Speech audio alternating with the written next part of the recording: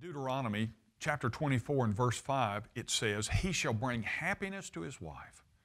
You know, the Bible says, husbands, love your wife, just as Christ also loved the church and gave himself for her. Those are the words of Paul in Ephesians 5 and verse 25.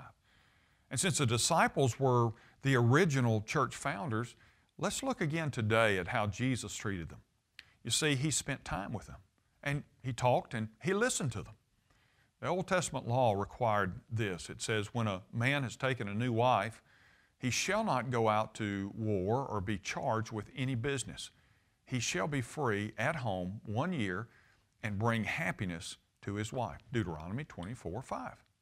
Imagine a whole year of doing nothing but loving and getting to know each other.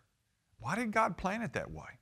Well, because no battle you'll ever fight and no business you'll ever be involved in is more important than building a lasting relationship with your spouse. A leading cause of divorce today is among couples who don't set aside time at the end of the workday to sit down together, free from TV and telephone, and share their thoughts and feelings.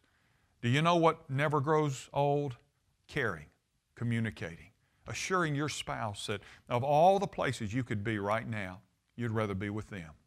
Many times your wife will share problems with you, but it's not because she wants you to fix them. The truth be told, some of the problems she discussed with you months ago remain unfixed, and she's okay with that. What she's really looking for is empathy and communication and understanding and support. And when you listen attentively to her concerns, she feels loved and valued, and 9 times out of 10, the problem will just fade into obscurity. It's a big return, you see, on a small investment.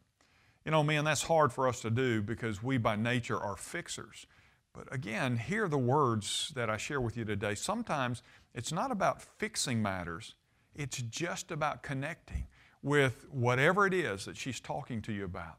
And that's more important to her many times than however you may try to resolve something. I'm Ray Jones, and that's another Heart Truth for your day.